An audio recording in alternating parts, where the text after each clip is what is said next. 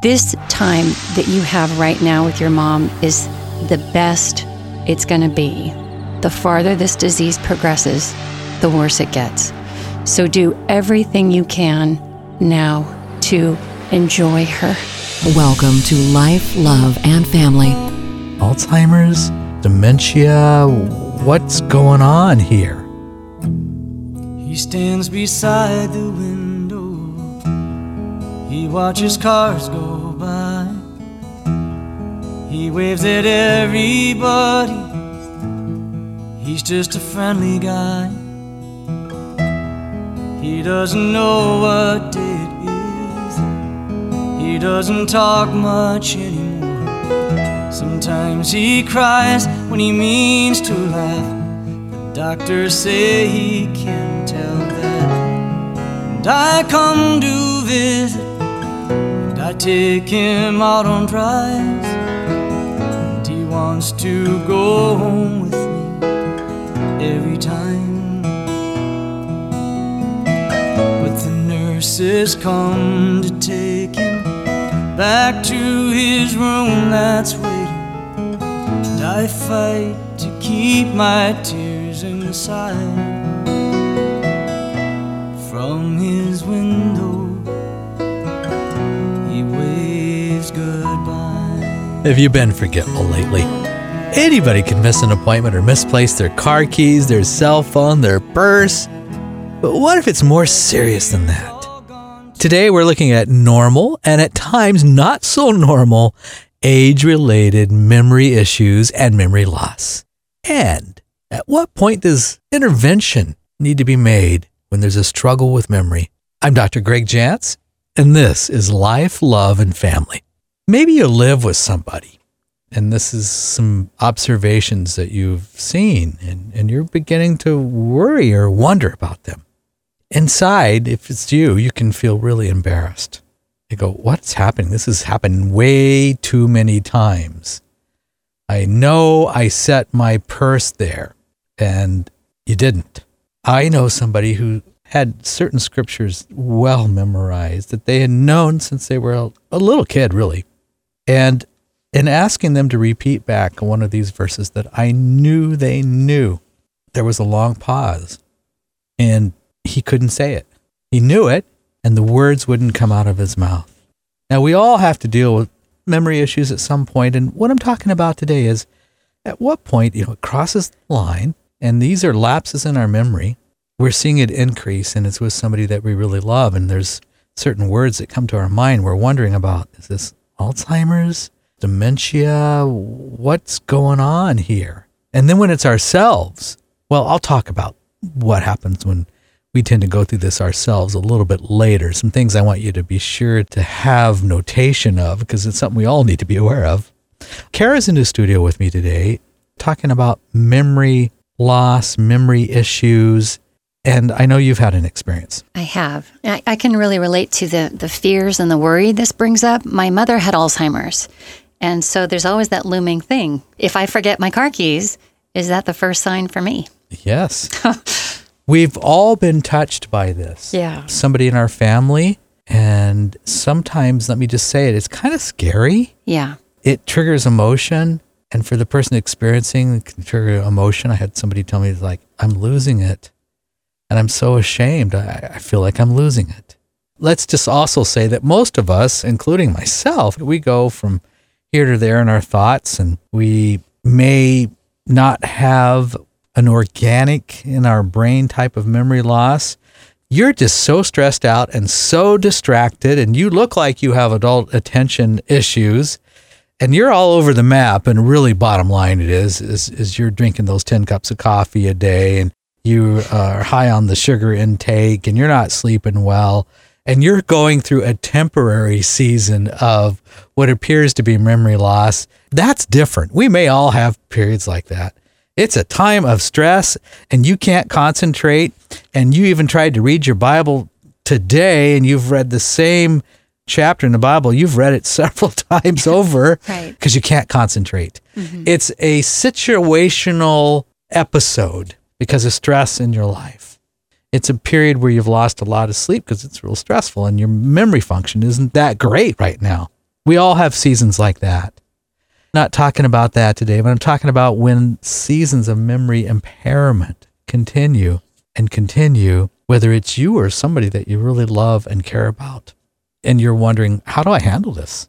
There are some things we need to talk about today. And one of these is, I've mentioned it, it's sleep.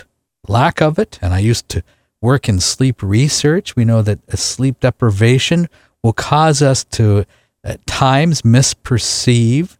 We'll even believe that we've seen or heard things that aren't there when sleep deprivation goes way off.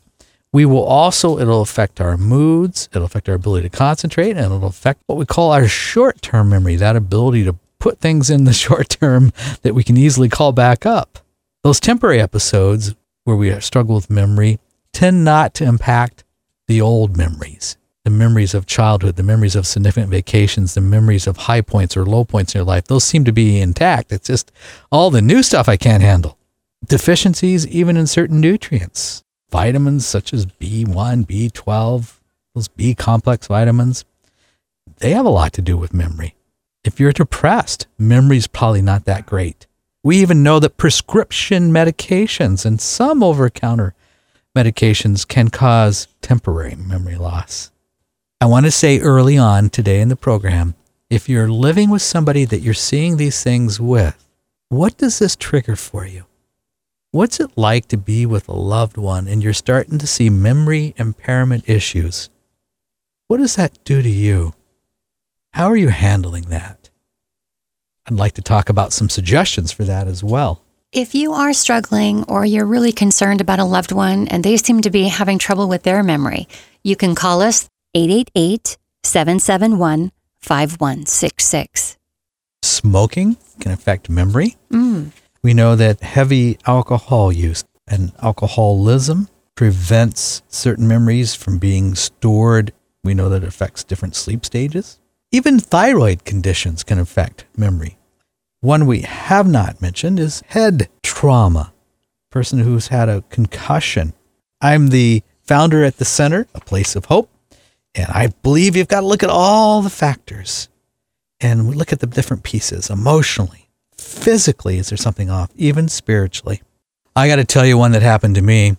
Growing up in a small Midwest town, my mother forgot me in the grocery store.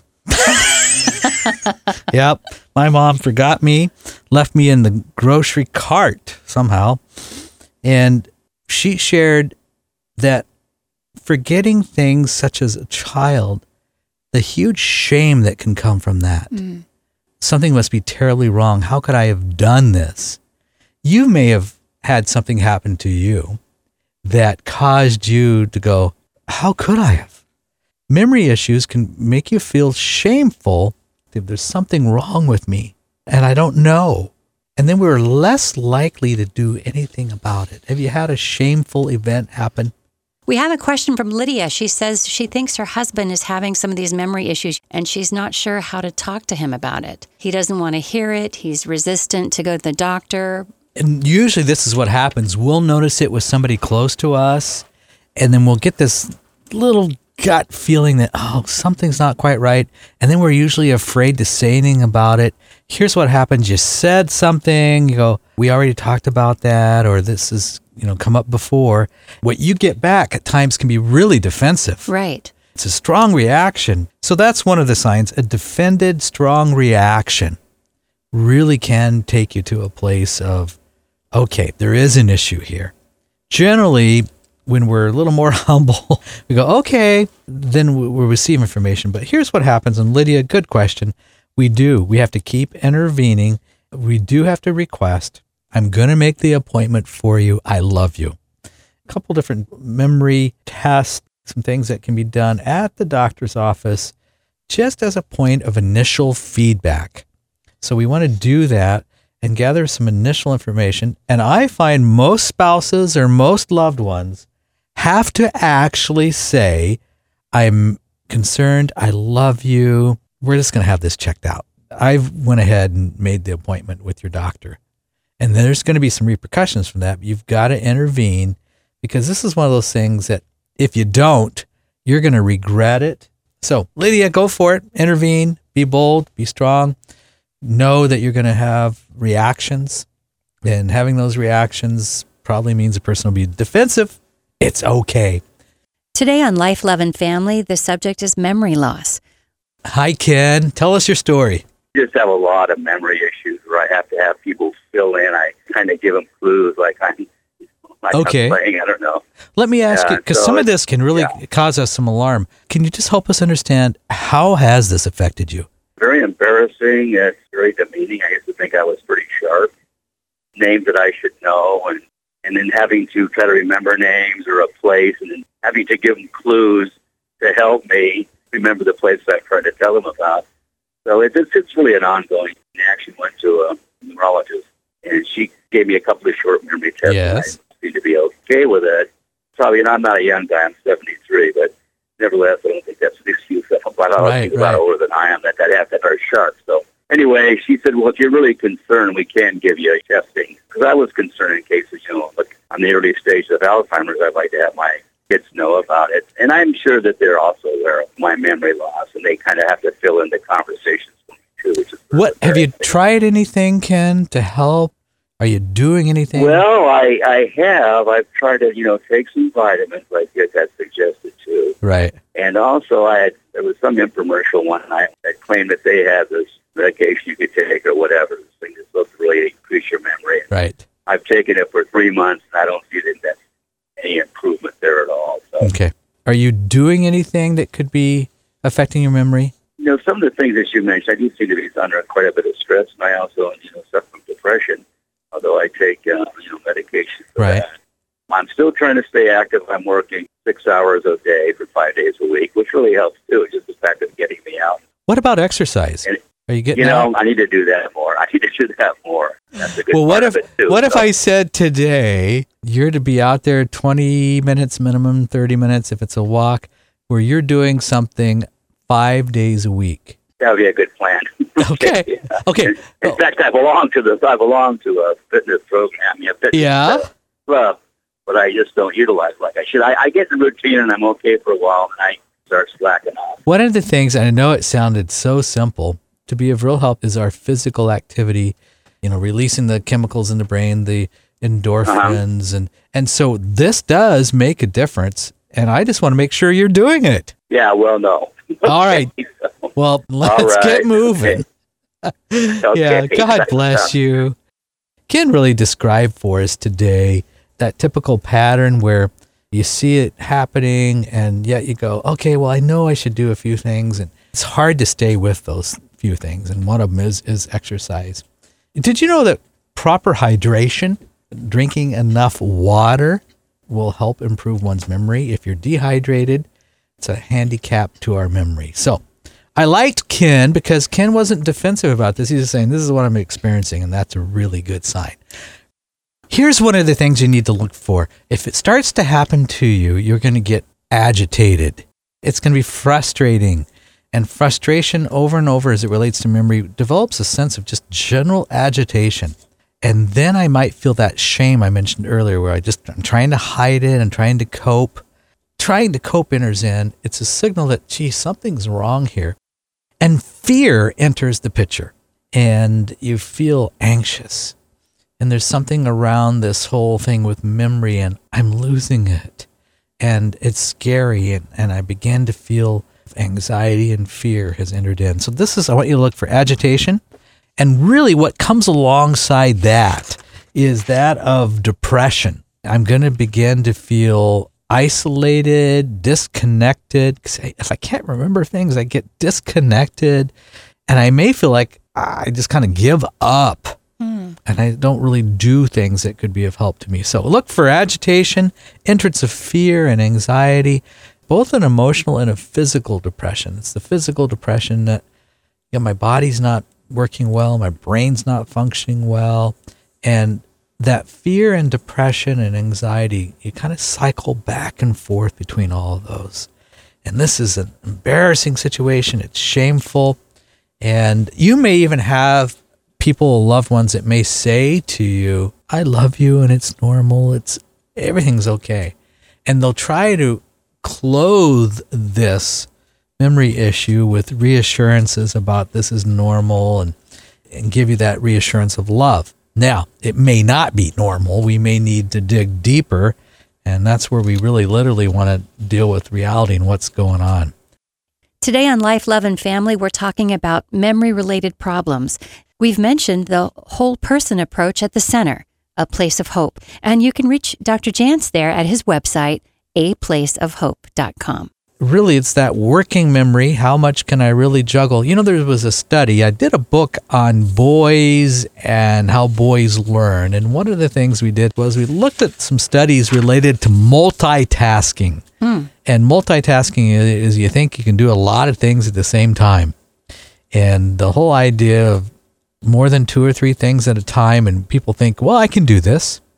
But in reality, when re-quizzed and asked them what they remembered when they're trying to do 2 or 3 different tasks at the same time, over time, is they didn't score so well. Do you know, men, we didn't score so well on multitasking, greater than, average of 3 things working on at a time. So how does this work? Well, I'm talking on the phone, I'm on my computer, and I'm watching something on television. There's an example. And I think I can do all 3. And then I'm quizzed on what do I remember about all 3 of those activities, and I don't do that great, really. All right, I'm going to also share on multitasking, though. Women scored a little better.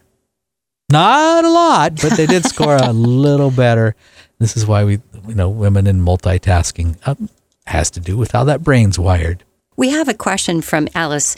She took her mom in because there's been a lot of things that she's noticed. Battery of tests, there's no real one. Alzheimer's test, it's kind of a process of elimination. And she says, yeah, the doctors really think this is what's going on. And so now Alice says, okay, I'm going to be her caregiver. What do I do? One of the things is we can't do this one alone. Right. This really got to be 2 caregivers at minimum involved. Working with somebody with memory impairment or Alzheimer's can create for us a lot of secondary stress that we're not always aware of the impact, because it creates even a layer of worry. We're going to worry, is she going to remember to turn the stove off? And you start to really be preoccupied with all the what ifs. So this needs to be shared by somebody else.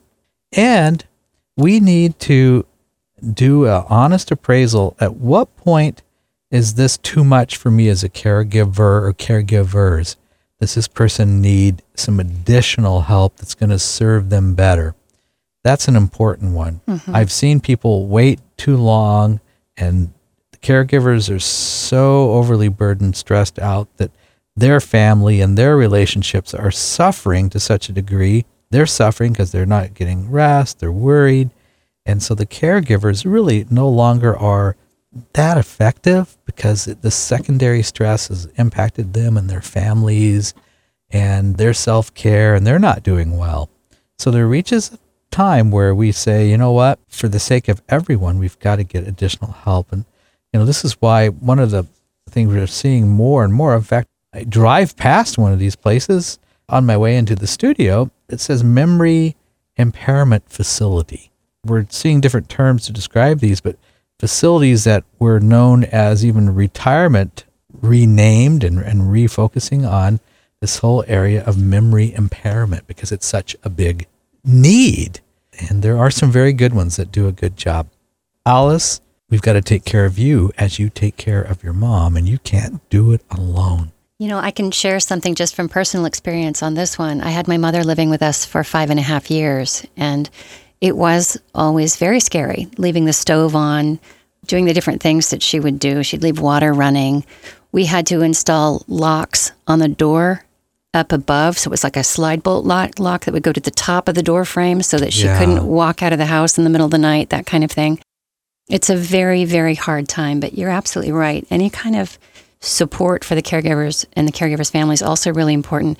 And one more thing, Alice, if I can just add, this time that you have right now with your mom is the best it's going to be. It's a really hard truth. But the farther this disease progresses, the worse it gets. So do everything you can now to enjoy her, to get pictures with her and your kids if you have them, to share memories and stories and everything you can to really make this time as meaningful and special as you can, because this will be the thing that you remember later. We're going to prize and honor each and every day. Yeah. Memory impairment, Alzheimer's, dementia, forgetfulness. By whatever label, it is a memory issue that has different causes. And sometimes there's the great why, I don't know. Don't know why exactly. We'll become desperate to try many different things. There are some things we know that can be helpful. We have a question from Judy. She says she saw a documentary on Netflix called Alive Inside, and I guess it was about how music can unlock the minds of patients with dementia. This I've just become made aware of, and I'm going to say yes to music.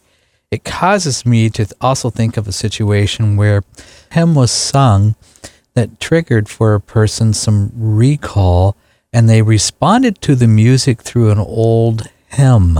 Yes, we know that music reaches us and activates parts of the brain and triggers neuron reactions in the brain. It's not a drug, it's music. And what if it's something that can be used to speak to them? How wonderful. So Judy, yes and yes. Music not only is a memory triggerer, but it's also a mood elevator. And so you've got somebody who's really been depressed, there's really memory issues, and music. I think in terms of the Psalms and King David, the soothing of one's soul. And there was a question about elasticity of the brain. In other words, how resilient can the brain be? And we do lose brain cells. Obviously, it would seem like at a rapid rate. But we do know that our brain has elasticity, and it uses different pathways and different connections, and we're learning so much about the brain. I recently completed some training on brain imaging. We do know that certain drugs, cocaine, methamphetamines, we know that we can create real damaged hot spots in the brain with alcohol, and I'm going to add marijuana. And we look at these brain pictures, and you can actually see, here's somebody that's used for 6 months, and you can see these spots on the brain that are lit up. Now, some of these areas of the brain have to do with where memory, both short and long-term memory, is stored. Wow. So we're learning more and more about the brain. It's kind of the last frontier in medicine that there's so much attention being put on now. And I think we're going to find more and more help and interventions for memory issues. I like to see, and I've seen folks who they're on a tablet device, they're on their computer, and they're doing things that create for them, in essence, brain exercises. You have somebody who's really struggling, but you watch them, they'll go over, and there's a muscle memory. They will actually be able to use a keypad and remember that, and you'll see their fingers going. But if you were to ask them to put words in a conversation, that may not happen, but they have that ability to use the keyboard and to do certain things on the computer that otherwise we wouldn't even know that they would be able to do. I wanted to share from my heart today because this is something that we're being touched with, and you could have a family member that's had a stroke, or there's been something that's happened and it's impaired memory, and you love this person so much, and it's difficult for you and for them, and suddenly there is a canyon between the two of you. You can't reach them like you used to, and you so desperately want to. We have a promise from 2 Corinthians. Talks about not losing heart. Outwardly, ultimately, we are wasting away. But the good news is, through His Spirit, we are being renewed, and we do have a future and a hope. I'm trying hard not to think you unkind, but Heavenly Father, if you know my heart, surely you can read my mind. Good people underneath the sea of grief, some get up and walk away, some will find ultimate relief. Home free, eventually, at the ultimate healing, we will be home free. Home free, oh, I've got a feeling at the ultimate healing,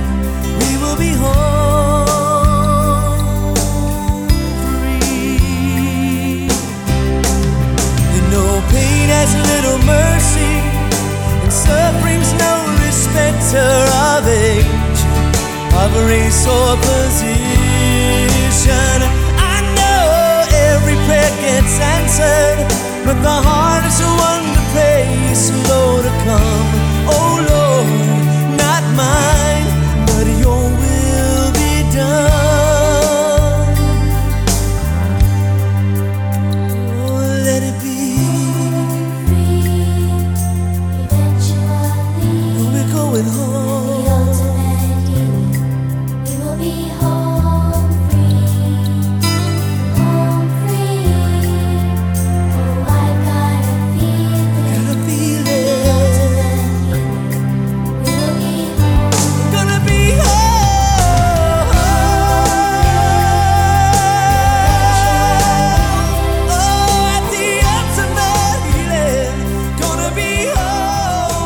Have you been struggling with forgetfulness lately?